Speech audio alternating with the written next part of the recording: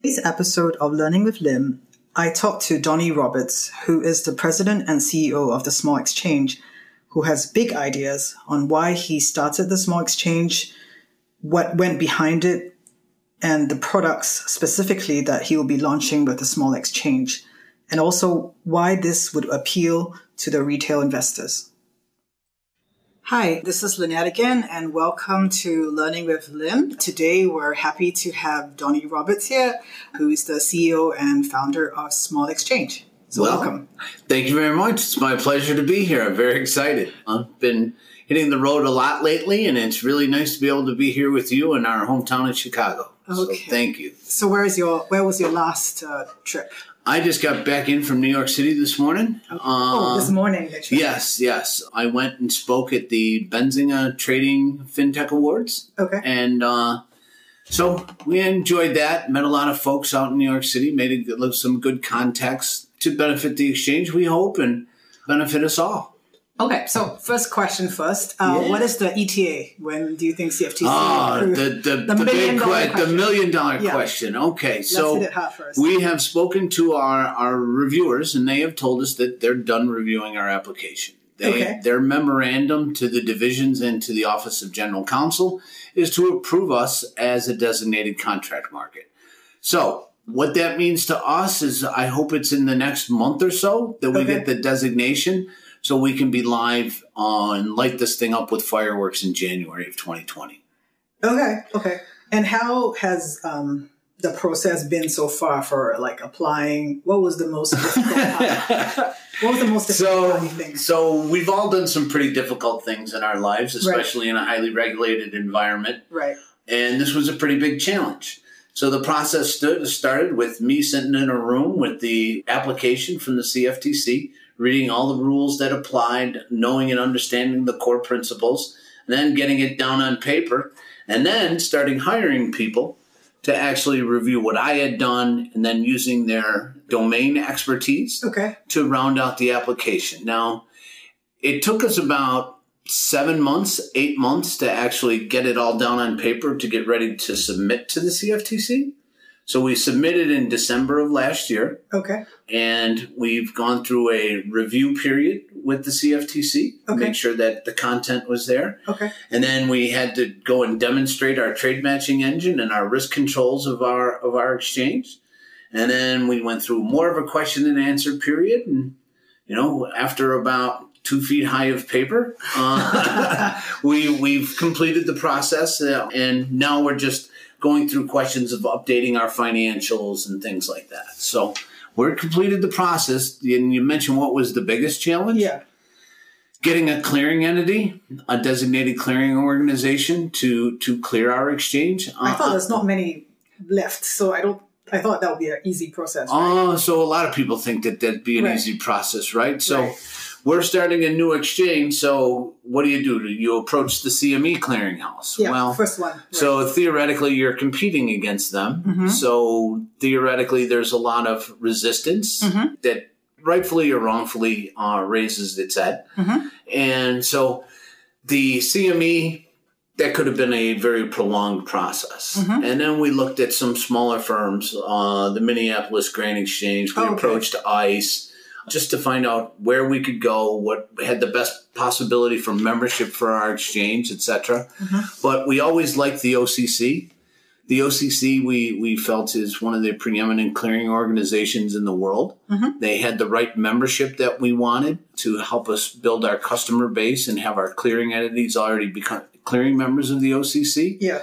But there you have to go through a process as well. You have to go through similar question and response period about your products, the margining of your products, the risk. You have to do an enterprise risk assessment for them. You have to provide various technological architecture definitions and system safeguards and cybersecurity, just like you do for any very large entity. Okay. And it was an interesting experience, but it made us stronger because a lot of the questions the CFTC, although they may appear to have been similar, the OCC had their own concerns, right? So what was the difference between CFTC and... The risk was a pretty big concern with the OCC, like the margining of the products, the construct of the products, etc. Okay. And did you consider at that time to start your own clearing? Oh, yes, we did. We actually reviewed Part 39 of the CFTC rules for a DCO.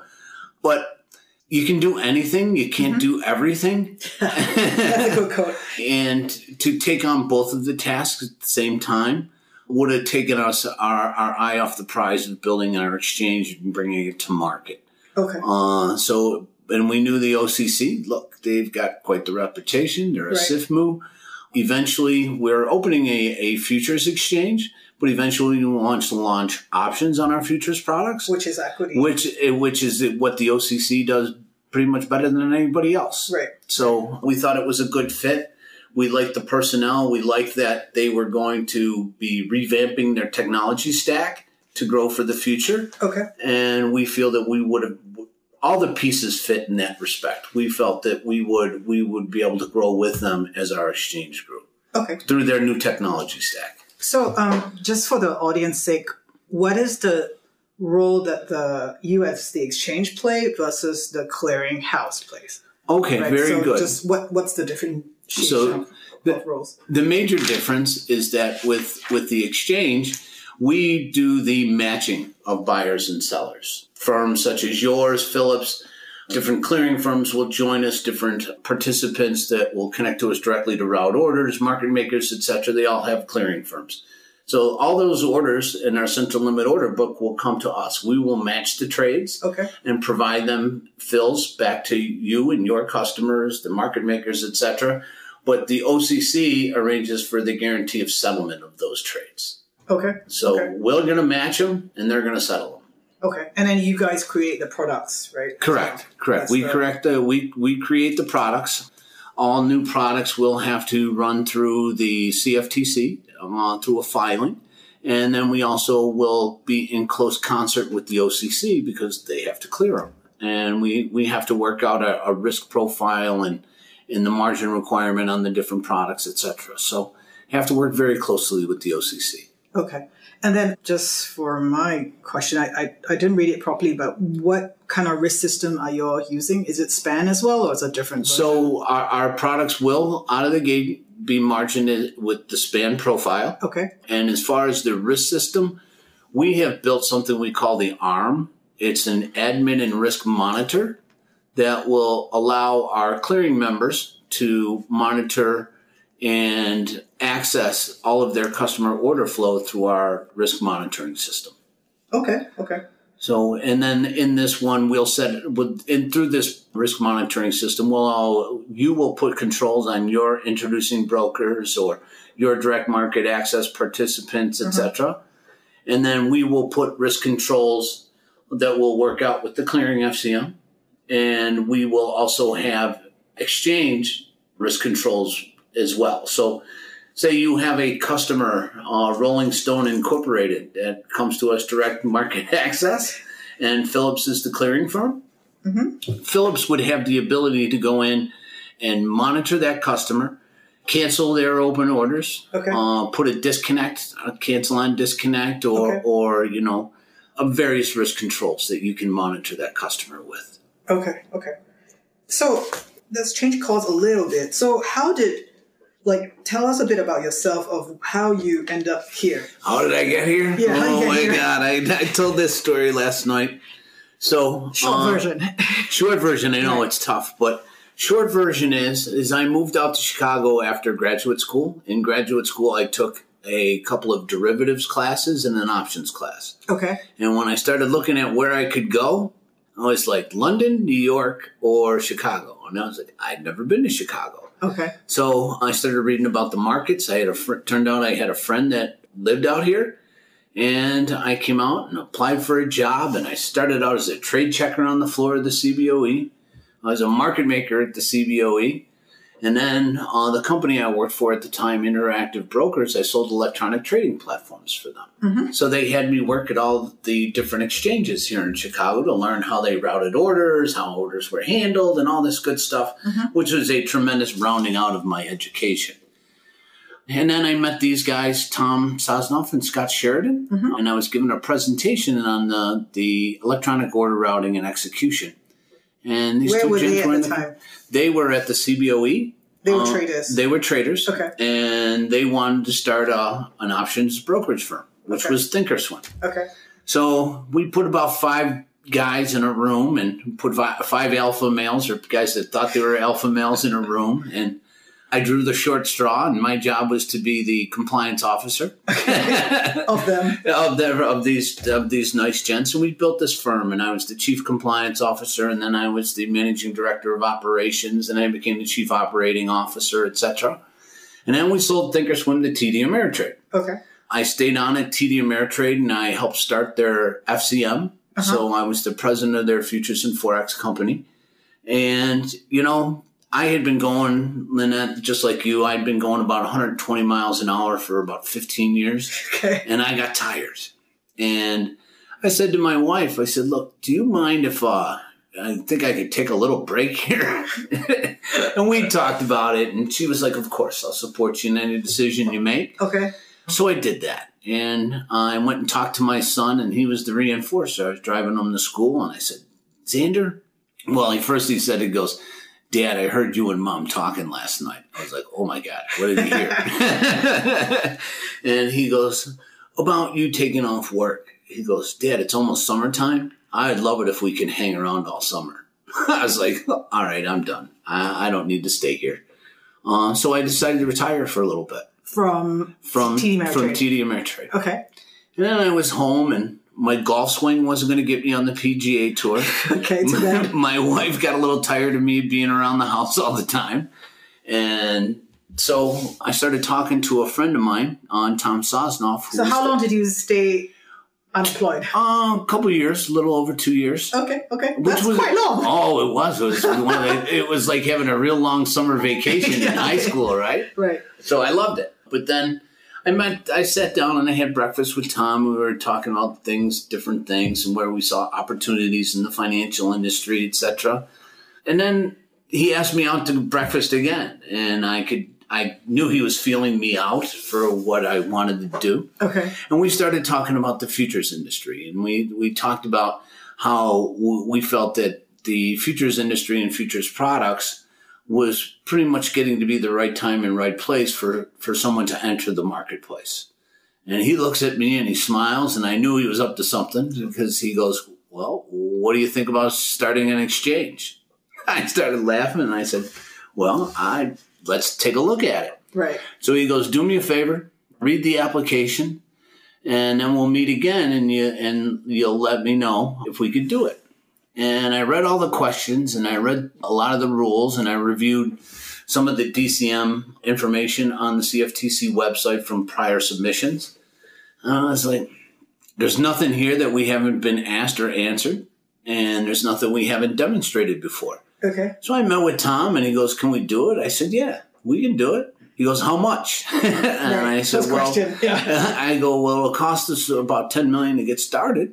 And then we'll need some additional capital as we get closer to the process. And how did you come up with the number, 10 million? Or was it just a nice round number? Well, it was a nice round number, part of it. But we started Thinkorswim with $5 million. Okay. And then I just did the time value of money in my head. And I was like, well, we need $10 million. Okay. I go, because one, we needed a lot more equipment to start. Yeah. Do you follow me? Yeah, the trade engine. Yeah. Needed a lot more horsepower, as they say. Okay. And so he goes, well, what if I told you that we got that money and, give you a chance to change the world? I was like, well, you can't say no to that. At least I got to go home and talk to my wife. Right. So I went home and I talked to my wife, and she goes, well, you're much better. You seem more comfortable in starting businesses and helping them grow than maintaining businesses. Okay. She goes, we're behind you 100%. So your wife has a lot of wisdom. She is. She's a good lady. Sometimes she's a little tough on me, but that's okay. There's a lot of times I deserve it too. So, but to your point, a lot of wisdom. She knows me, and she knows that this would breathe life. And and then from that moment on, I just called Tom and I said, all right, let's get started. Okay. He goes, when can you start? I said, give me a couple weeks, and then I'll come in the office. And so I walked into an office where in his current office space, and I said, well, you got a seat for me? He goes, well, you're right over there for now. And then went upstairs in what was the storeroom, and I cleaned out the storeroom, made a spot at a desk for myself, and started looking at what we needed first. And we needed technology. We needed a CTO first, and then we needed developers, and then I needed an operations person. Right. And then I needed another operations person to help him because there was a lot of tasks, right? Right. And then we hired a regulatory officer and a business development person. And lo and behold, now we've taken up above that whole floor there. We've got 21 full-time employees. We've got 25 developers, and we can flex that developers out to 35. We're about a month away from moving into our new office. We've built an office in North Aberdeen in the West Loop here in Chicago. Okay. So that's coming close. I was just over there last week, and I saw the progress that they've made, and it looks terrific. And okay, good. That'll help us with our launch, Lynette, because we'll be in our own space with our own desks. And we're just very excited about it. That's good. So it's been quite the journey to get here. A lot of experiences along the way, a lot of good and bad. As you know, you've been in business for a long time yourself. Right. I got the scars to prove it, but I've got the experience to fall back on when things get a little challenging, so to speak. Yeah, so when you're now doing this kind of post-retirement new phase of life type, and this time or this era compared to when you first start this Think or Swim together with Tom, what is the significant difference that you see? The significant difference, or are they about the same? I think regulatorily there's a lot of similarities on just expanded questions for certain areas. Like on the CFTC side, especially for an exchange, it's principles based, right? So you have to answer all these questions regarding core principles.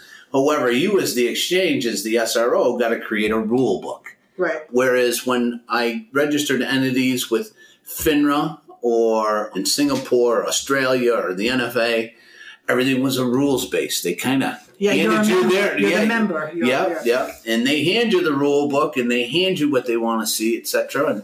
But now we have these core principles from the CFTC. And we have to create our own set of rules for our exchange that govern our exchange, which is pretty cool and interesting, right? Yeah. Because you get to draw from the best of all worlds to construct your rule book. Now, the difference from when I first started to now is the access that the public has to the financial markets. When I first started, the exchange floor was a very crowded place. No, it's not so much, right?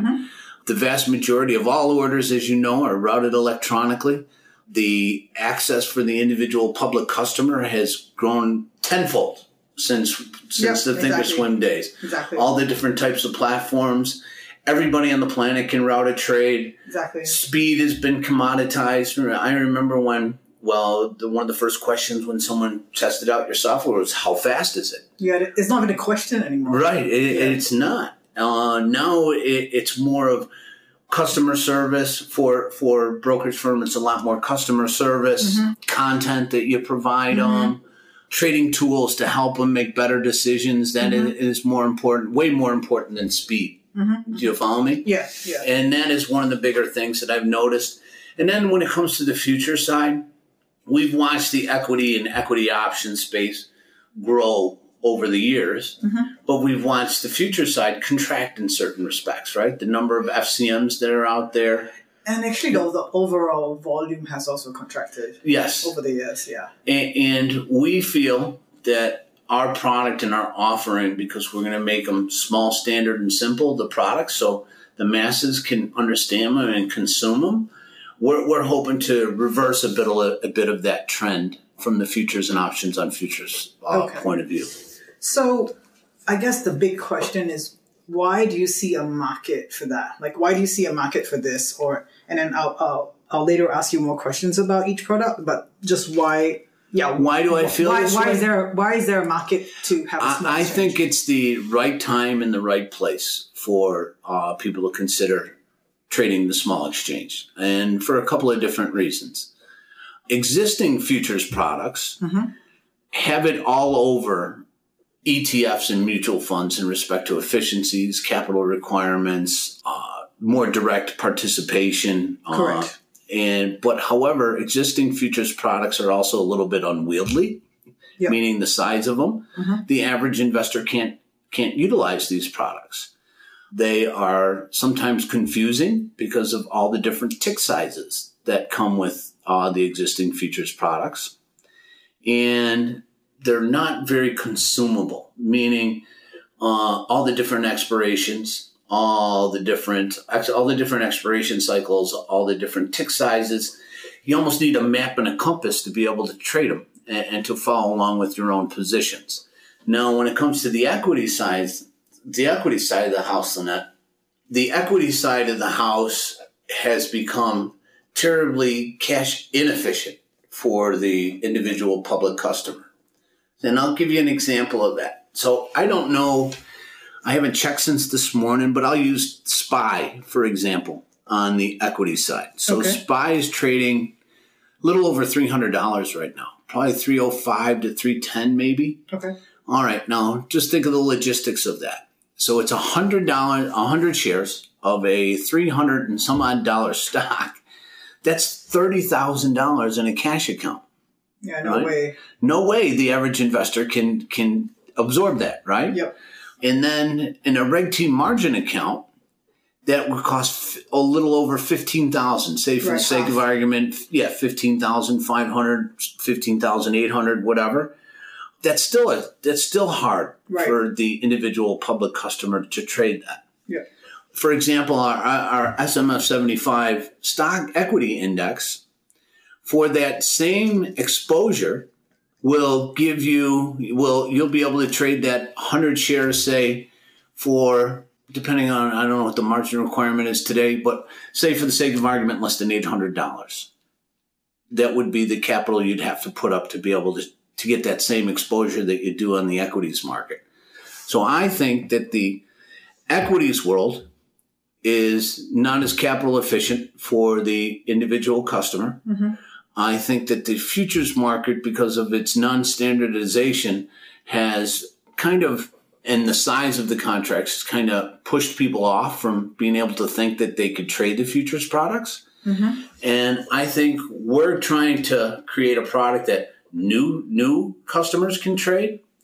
Existing traders can size it, and we think will appeal to everybody in between as well. So can you explain a little bit more that you're saying that, okay, I understand now why the equity side has not capital efficient because the starting point is so high, right, for the regular people. And the ETFs, how about like your product compared with the ETFs or the mutual funds? Because ETF is very easy to trade, right? It is very easy to trade, but you don't get direct price exposure to the commodity. So TLT, for example, the Treasury product, has different components in it. It rebalances, et cetera. And geez, I don't know what that's trading at today. I could look at it real quick. It's quite opaque, I guess. Right. It's like a black box. It's a nice number that comes out as black. And then there's other ETF products, especially like for the energies. So the energy, the composition of the energy is, they take a little bit of what oil would be, but they also have in some of these products producers and refiners, etc. Okay. Whereas we'll come out with a global oil index that'll give you direct exposure to the price of oil. Do you follow me? Yeah. And then for the sake of argument, with the global oil, there's a product called USO on the equity ETF.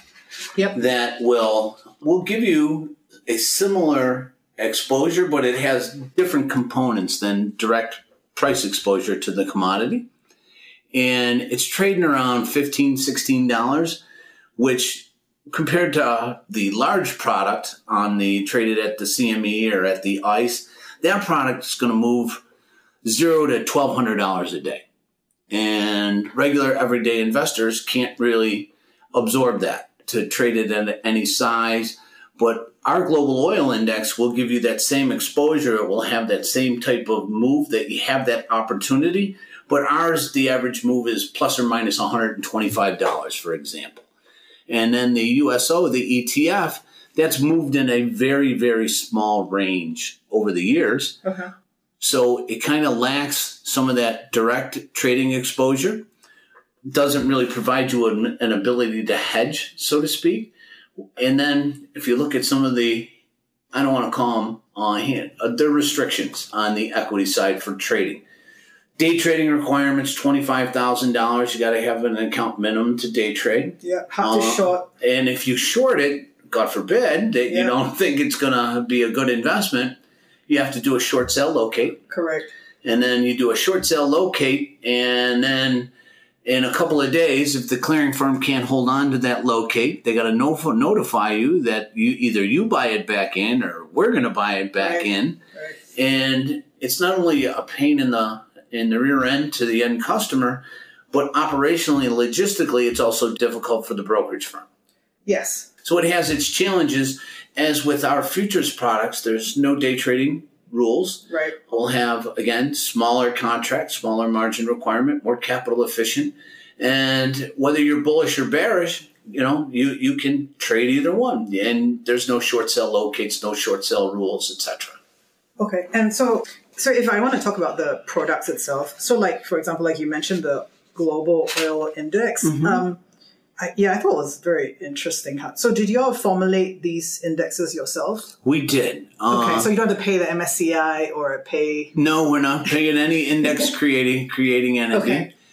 And that was a deliberate reason? Yes, because we wanted to control the intellectual property to these things. Okay. So, and then if you think about everything we've done, we've built everything ourselves. Okay. So all the pieces as a whole make us the small exchange, but each one of the individual pieces have value that we can utilize. And, if things don't work out or we feel the ability to create other products, we can piece them off if we want. So, but with the equity creations, we wanted to be able to build our own because, whether through hubris or not, we have some very smart men and women that are working with us, and they thought that they could do a better job.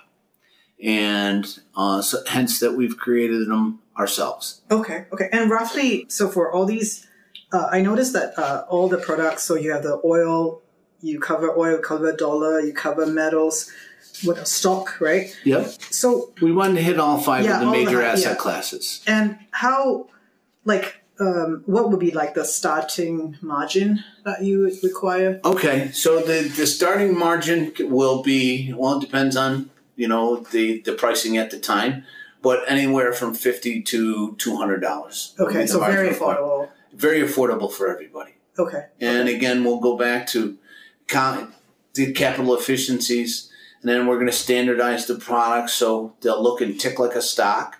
So one tick or 1 point equals $1.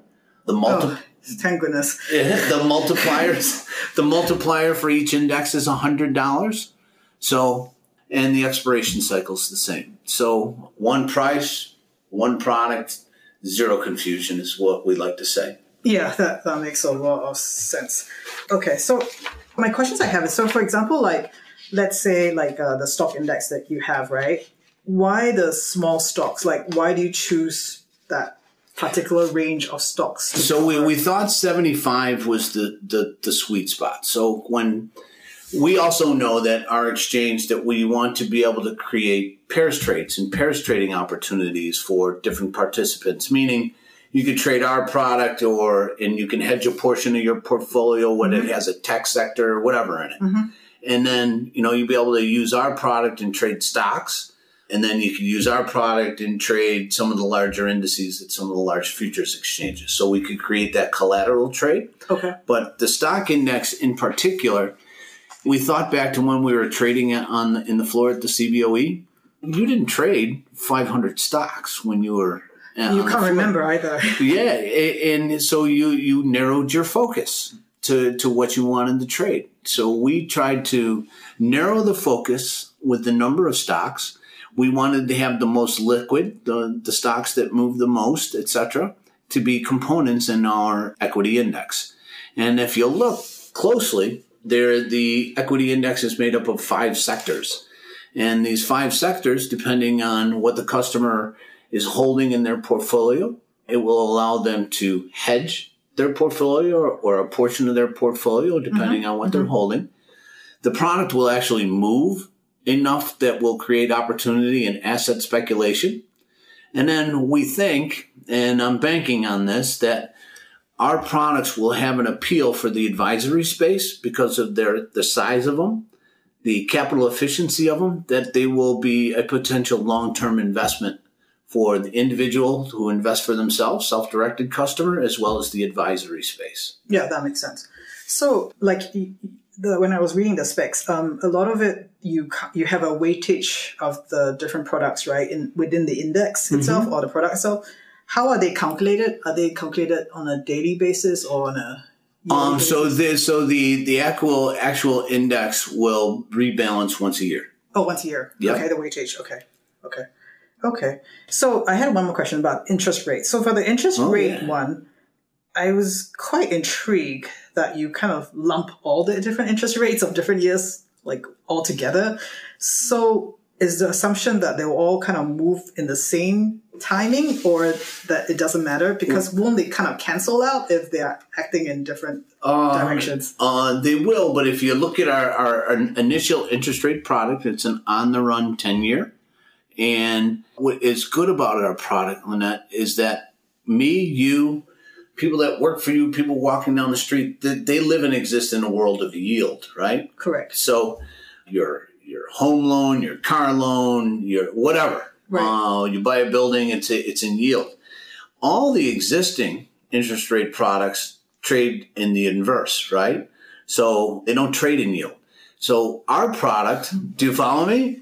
So treasuries trade in the inverse of yield. So if the yield goes down, the price of the bond goes up. Right? So it's an inverse relationship. Right. Our products will allow you to trade and stay in yield. So if you're long the bond, long the interest rate index, you want it to go up. If you're short it, you want it to go down. Very simple. If you look at the existing treasury products, they all have different tick sizes. I know I need to draw a chart. Every time I need to draw a table, figure out. So one of the things that I do is when I give a presentation, and I'm glad to do this for your customer base, I will show a table of all the different tick sizes of the different futures products. And the one that's toughest to understand is the treasury, because it trades in 30 seconds, 16ths. You have to do a conversion. It's just very difficult for people to understand. Whereas ours will just trade in yield. So again, if you go long, you'll understand it. And if you go short and you want it to go down, and you'll understand it. And we'll standardize, again, the tick size, the multiplier, and the expiration cycle to keep it small, standard, and simple. So everybody can trade it. And here again is the opportunity for a collateral trade for your customers between our product and the larger treasuries, or our product and some treasury lookalike on the equity side. So there's a lot of our products will create a lot of opportunity besides just trading our market and the capital efficiencies that'll come with it. Yeah, thanks again for your time. I really appreciate that, because it's hard to make simple things simple, right? It's difficult. So it's a lot of thought and effort to kind of make it very clear for the people. So I appreciate that. Well, I appreciate being here, and that's what we all wanted to do. Our credo at the Exchange is small, standard, and simple, and we want to keep it that way going forward. It's the easiest way for people to understand and consume the products, and we just want to do that from here till whenever. Thank you. Thank you.